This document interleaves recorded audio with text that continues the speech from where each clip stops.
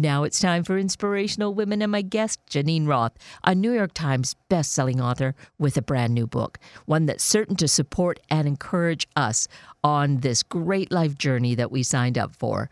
Geneen also leads some wonderful retreats around the country, and we're going to find out how we can participate in an event that's online. We're going to hear about that as we now meet Geneen Roth and get some insights into her new book, This Messy, Magnificent Life, a Field Guide. Geneen Roth, good morning, and so many thanks for joining us this morning. Thank you. Glad to be here. I am so honored and thrilled to have you join us because your work over the years has been so important to women. And here, after a long, dry 6 years, I'll say, we have this brand new book titled This Messy, Magnificent Life, a Field Guide. So thank you for investing yourself even further to creating this gift for us. Oh, well, it's a pleasure and a joy, both to write and then to get the book out there and hopefully touch the hearts and lives of people who read it. So having said that this has been some time in the making, and you've had numerous other books, including bestsellers, New York Times bestsellers, I have to say this is the first one, the first one that I've actually encountered and delved into, and I will need to go back, but I have to say that there is just so much that is so touching, so relevant, so important to help each of us in our lives today. Well, I'm glad that this is true, then, that this is the first one you've delved into. I love that. And so, that being the case, it touches on so much. I had this feeling of, oh, yes, I've heard that. That's great. Okay, now it's coming to surface again for me. I need to be working on this. And so, for that reason, I find it to be so invaluable. And I couldn't choose what really is the most important thing because it's all important. And I felt to give our listeners some essence of it that is going to touch them this morning, I would ask you to choose something that pops out to you from your new book to share with us this morning. Yes, thank you. You know, there are so many parts of the book. The first part of the book takes off from and extends what I've been writing about for many years, which is about the relationship with food and using the relationship with food as a doorway into our core beliefs about being alive, because what I say a lot is that the way we eat is the way we live and that the world is on our plate, meaning that how and what you eat is a reflection of your beliefs about joy and deprivation and pleasure, what you're allowed to have, if you can get enough in the rest of your life, and if not, then how you deal with that, with the food on your plate, what you feel like you deserve, because so many people say, well, I deserve this, or I don't deserve this, and so I'm always interested in that. The next two parts of the book are about the core beliefs that really drive that relationship with food and our relationship with the rest of our lives, how we are in relationships, how we are in work with our colleagues, with our children, how we are when we can't sleep during the night, the kind of grudges we hold and what we tell ourselves, how our minds work. But I think one last thing I want to say about that is that after really working with my own relationship with food, about which I was obsessed for many years of my life, and the size of my body I took to be indicative of the kind of life I was allowed to have or not, depending on the size of my thighs, I should say. This is a piece, and I'm just about to read, or a little of the piece, about weight and how so many of us tie up our fabulous life energy in judging and objectifying our bodies, which of course is quite relevant now because of what's going on with the hashtag #MeToo movement and also that women are coming out and speaking up for the first time about how they feel that their bodies have been seen and or touched and or used. So I'll read a little bit about that. If I wanted to silence half the population of the world, this is from a piece called If I Were Gloria Steinem. If I wanted to silence half the population of the world, the one most likely to oppose war and guns, I can't think of a better way to do it than silencing women. Because when a woman's energy is tied up in judging her body, it ties up her power as well. Expecting a woman to stand up for what she knows while convincing her that she must first be thin is like binding a Chinese woman's feet and asking her to run a marathon. When we realize that we've had duct tape over our mouths for decades, that we haven't talked up, that we have tied up our energy in judging ourselves, the only thing to do about that duct tape is to tear it off. Our power is not in blaming or shaming, but in waking up from the collective trance in which we've been living in. We use the same arms we've been told are too fat, and we uncover the same mouths we've been told are too loud. And then we start telling the truth about what we already know, but don't know we want to know. There are many ways of truth-telling, but the best way I know is to ask questions and be relentlessly honest in answering them. Is it true that when I lose weight, I will have the body and therefore the life I want? Have I ever lost weight? How many times? If it's such a cure-all, why did I gain it back? Answers like, because I lost my job, my spouse, my best friend, don't count. Answers like, yes, but next time it will be different, are excuses and probably a lie. If the culture was entrancing women into silence about the destruction of the environment, guns, mass shootings, and waging war as an answer to everything, the $60 billion weight loss industry would be proof that they were winning. The fact that we are frightened of our hungers and our strength would be proof. And the way our energy gets trapped in dieting over and over and over again would seal the deal. If your doctor said, I have a cure for you, but there's a 99% chance it won't work, and I know you've tried it 5 or 20 times, and it saps your energy, makes you feel worthless, and keeps you stuck in the rest of your life, would you do it again and again and every year for the rest of your life? Imagine what you could do, I ask a group of women, if you stop turning your energy against yourself and use it instead to question what you've been hypnotized into believing about the size of your body and to speak up for what matters to you and your children. What would happen if one woman spoke the truth, asked the poet Muriel Reichhauser? The world would split open, she said. Let that one be you. Yes, you. That you is each of us. Yes.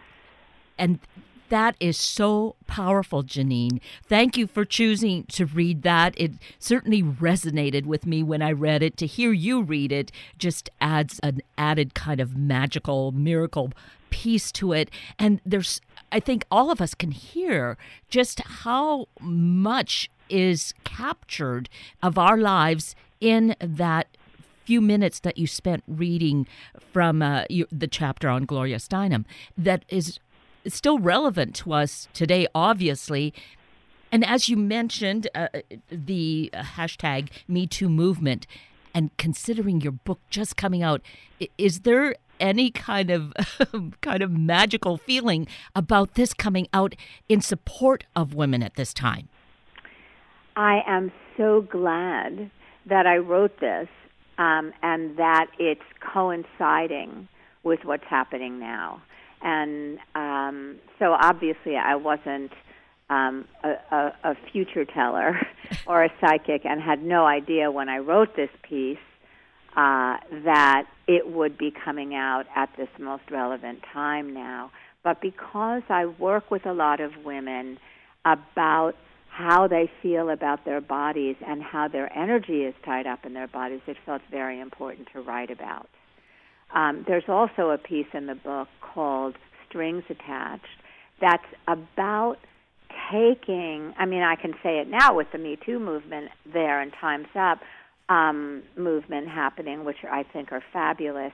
This, again, I wrote before those things happened, the strings attached chapter, but that is also about bodies and the fact that most women, and this was true for me because everything I suggest in these books and everything I try, or I shouldn't say I teach at my retreats because I lead 6-day-long retreats twice a year. And everything I teach at them, I've done myself and really have worked with myself for a long time before I teach them. That's a piece about how most women don't actually feel like their bodies are theirs. It's a very odd thing to say, but when I do this exercise, which I call the Red String Project, with my students, and I did a Facebook post about that, also called the Red String Project. It's about putting a red string, a piece of red string, around you and actually seeing if you feel like you're allowed to take up the space between your body and the perimeter of this red string, an energetic boundary. What I found is that most women, first of all, start crying the second I give out that piece. It's hard for me to finish the instructions because what I hear constantly is, I'll get in trouble if I feel like my body is mine. People won't like me. I won't get love. I won't be lovable. Over and over and over again, how we feel somehow like our bodies are negotiation tools. And I'll do this for love. I'll do this so that you won't reject me. And I'll do this for any number of reasons. And so what I think is really important at this moment of history is that we, as women, and of course the men that this applies to as well, look and see how we've internalized the external messages and now treat ourselves the way we have been treated, how we disregard our bodies, how often we treat our cell phones better than we treat our bodies. And as I say in this book, in the piece called Heavenly Bodies, which I wrote after I broke my back in an accident last year, I wrote that I always knew I had a back and that my back was in back of my front, but I never actually, just really embodied this body, felt, the wonder at the fact that my spine had been supporting me. I never got into the miraculousness, really, of having a body at all. And in that I say, and I think I just said this, but I got so caught up in that, remembering what that piece was about, I'm not even sure if I did just say this, that I treated my jade plant better than I treated my body. It's complicated in there, but when you start taking up the space you've been given, owning the fact that this is your body refusing to do what you don't want to do when you've got a choice here, then it changes. Then women can start speaking up for what they love and what they want. And, one of the touchstones I write about in this Messy, Magnificent Life, there's a list of 7 of them at the end of the book, and one of them is stand in your own 2 shoes. Occupy the space you've been given. Own your body. And for many of us, it will be the first time we do. And that's part of the miraculousness of this Messy, Magnificent Life, this new book, is that there are these touchstones, there are these stories, your personal experiences, the experiences of women who attend your workshops and retreats, and it gives us these various points of being touchstones, of connection, where I think we might be waking up initially, or it just might be underscoring and taking us deeper into something that we had already kind of observed in our lives. Yes, that's right. And I think that's really the point of having something we already know, because I often say to my students, to myself, and certainly in this book, that oftentimes we know, but we don't recognize that we already know it, or we know it. Sometimes I'll ask my students during the first night of a retreat, what do you know that you don't want to know? And that's a sort of twist of that question.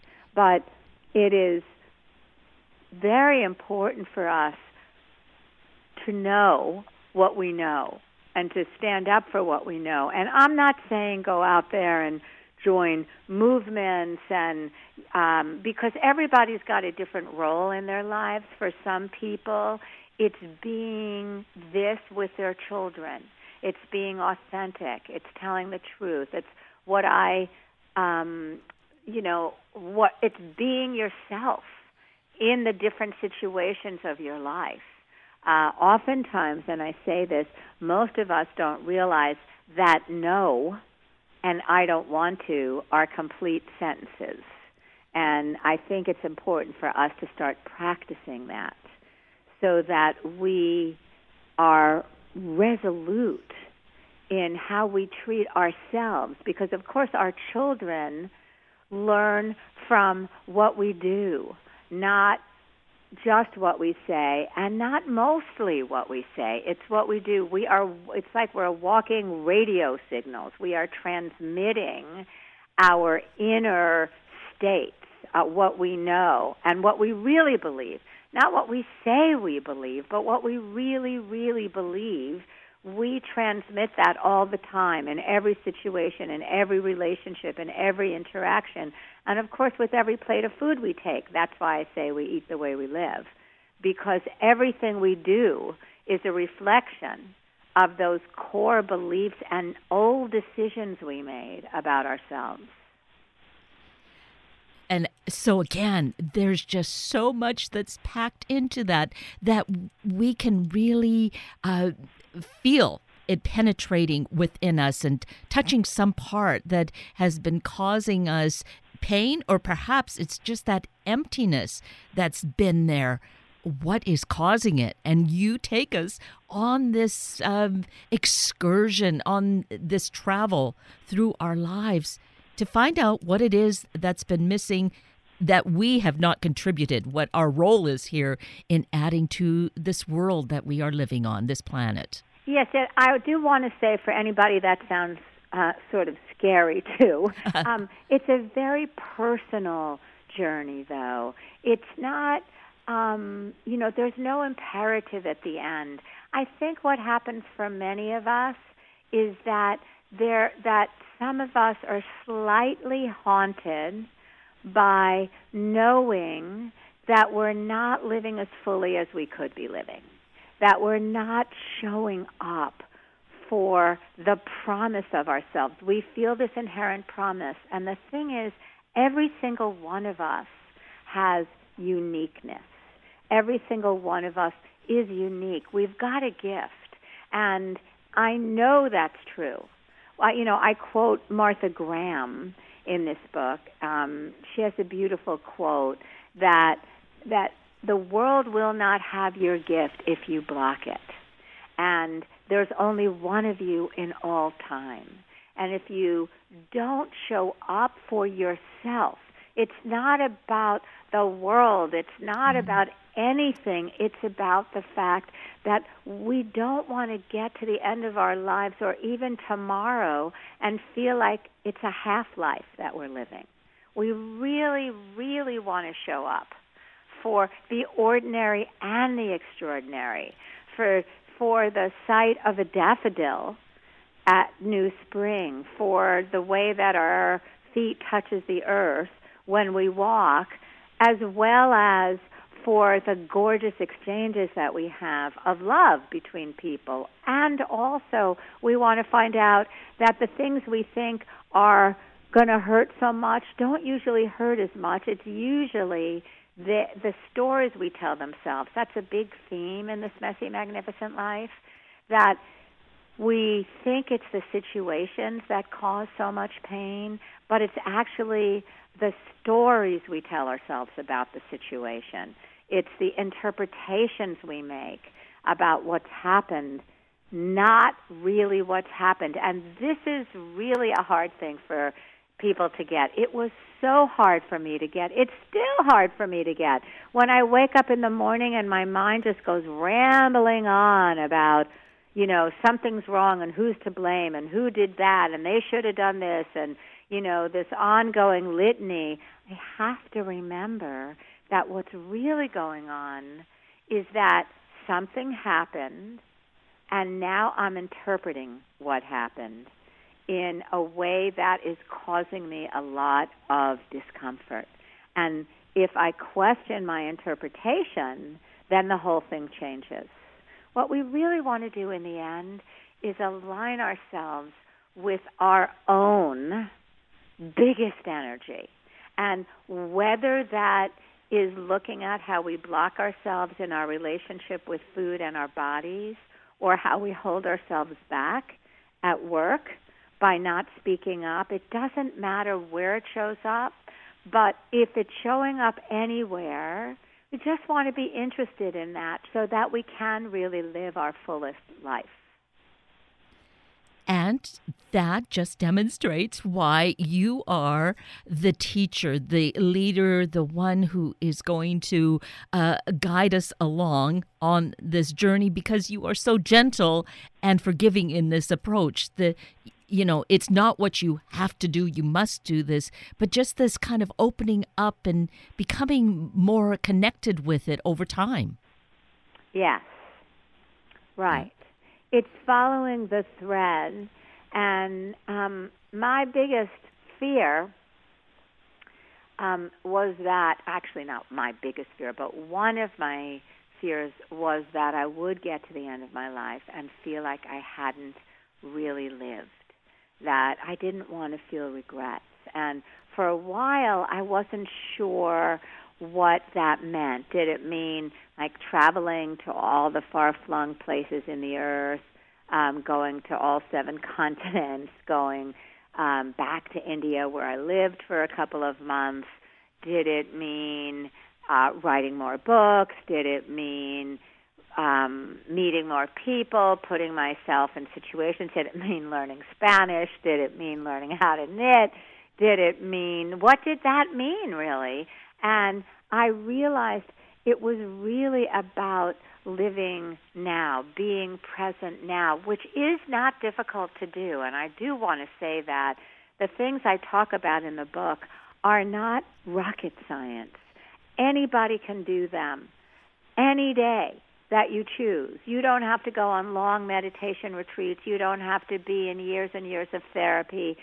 Anybody can do what I'm talking about. For instance, one of the things I talk about, and it's one of the 7 touchstones that I write about at the end of the book, is ask yourself what's not wrong every day. And first thing in the morning when you wake up, ask yourself what's not wrong right now. You will be amazed, first of all, at how that changes your energy. And according to all the brain scientists, we know that the brain can be reshaped, that there are things called neural pathways, and that they are affected by your thoughts that you have consistently. So if you have the consistent thought that something's wrong, then you start looking for what's wrong. If you have the thought that what's not wrong and you start focusing on what's not wrong, as we gave this assignment to one of my retreat students, and to write to us every day 5 things that weren't wrong. And that assignment was for a month. And she loved it so much that she did it for 2 months and 3 months. Now she's been doing it for a year. And now other students have jumped on that bandwagon because they saw how it was affecting her, because then she went through the days looking for what's not wrong. And that shifted her perspective. This is going to sound dramatic, but it's true, on being alive. Because when you start looking for what's not wrong, you start seeing what's not wrong, and then there's a feeling of goodness and positivity that comes. Yes, I loved that one touchstone. I love them all, but that one really is so insightful for us. And that's one of the treasures of the book, along with everything else that we have been already connecting on and discussing this morning with Geneen Roth. And Geneen, I think we should mention your website because there, too, we have an extra special gift in terms of being able to access a video presentation. Yes, if people go to GeneenRothBook.com, GeneenRothBook.com, and that's spelled with a G. Most people get very confused when I say Geneen. I see this when I go into a store and they ask me my name because I'm ordering something and I say Geneen like G.